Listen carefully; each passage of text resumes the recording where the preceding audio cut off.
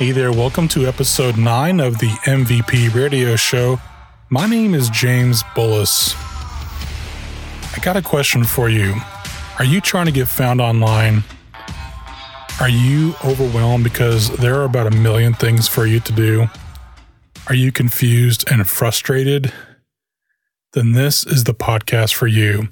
Over the last 20 years, I have seen what has worked and what hasn't. Trends changed. Platforms change, but there are a few things that never change. In fact, those are the die-hard tactics that will make your online business a success. I've outlined each of these steps in a roadmap. Each of the episodes of this podcast cover a step in this roadmap, but if you want to cheat and get the whole checklist now, just go to mvproadmap.com and download it today. All right, so if you've been listening to the latest episodes of the MVP Roadshow, you know that we are in the middle of another series called the 4 Aces.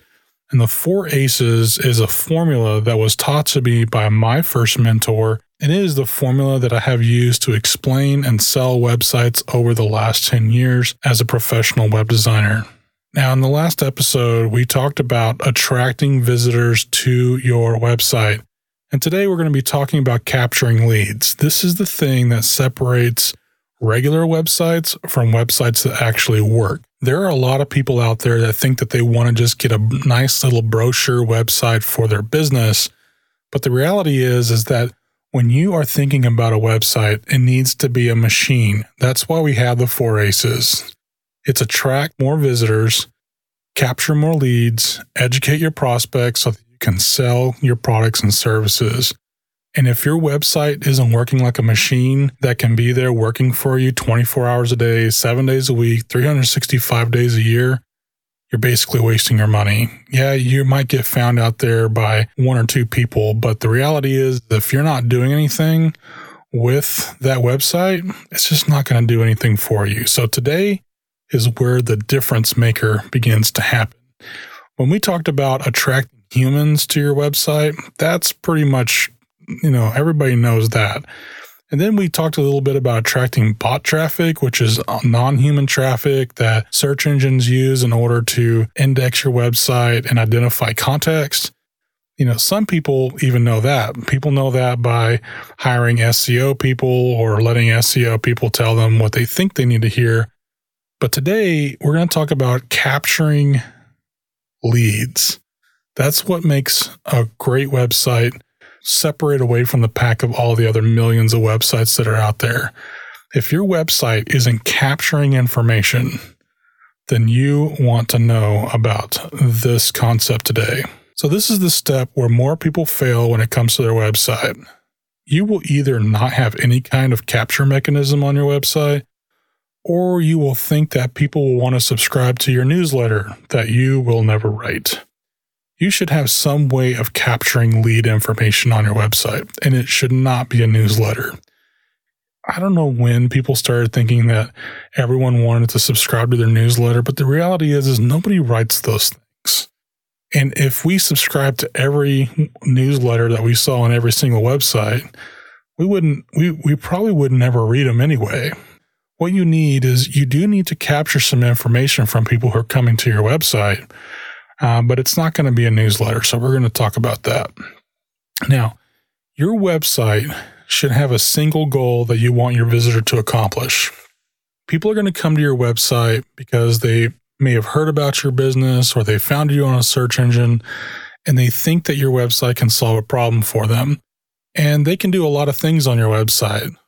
They could be finding answers to questions that they have. They could be finding contact information. They could be learning more history about your company.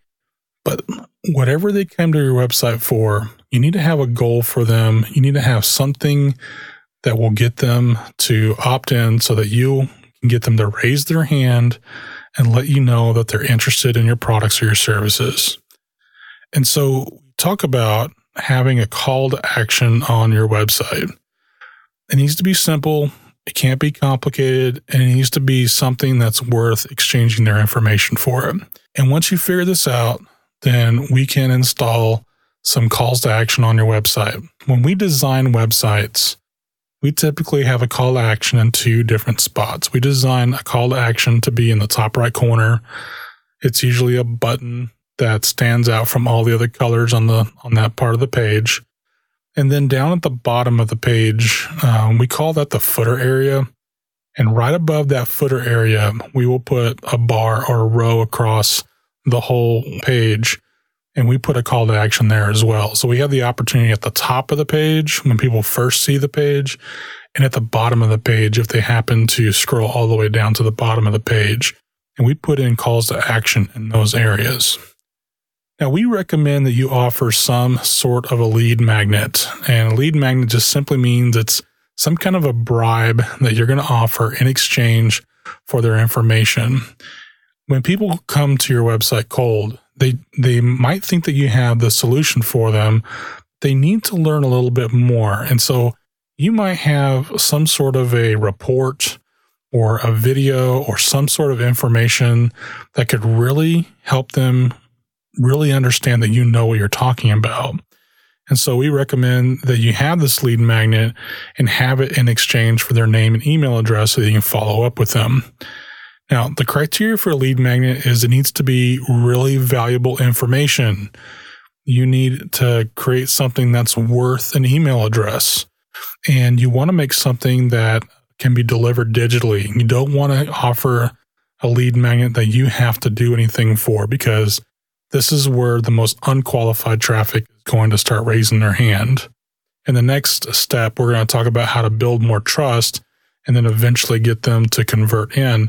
But in this stage, all we want to do is collect some information, and they're probably, they're more likely than nobody to do business with you, but they're still not at that point where they're going to do business with you just yet. What you want is something that can be delivered digitally, like a PDF or a video, and it needs to be easy to consume. You don't want to offer an entire course in exchange for an email address.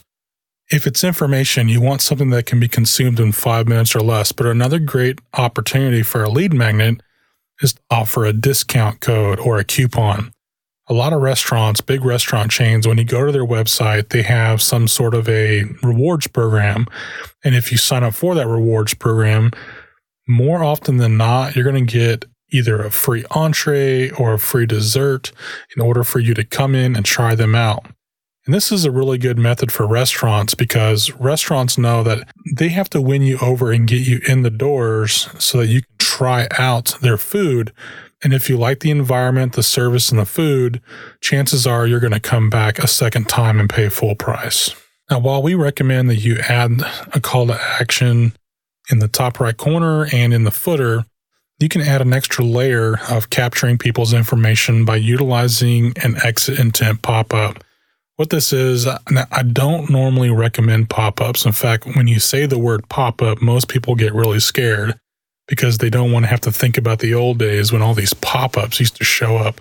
Remember when they had pop-up blockers?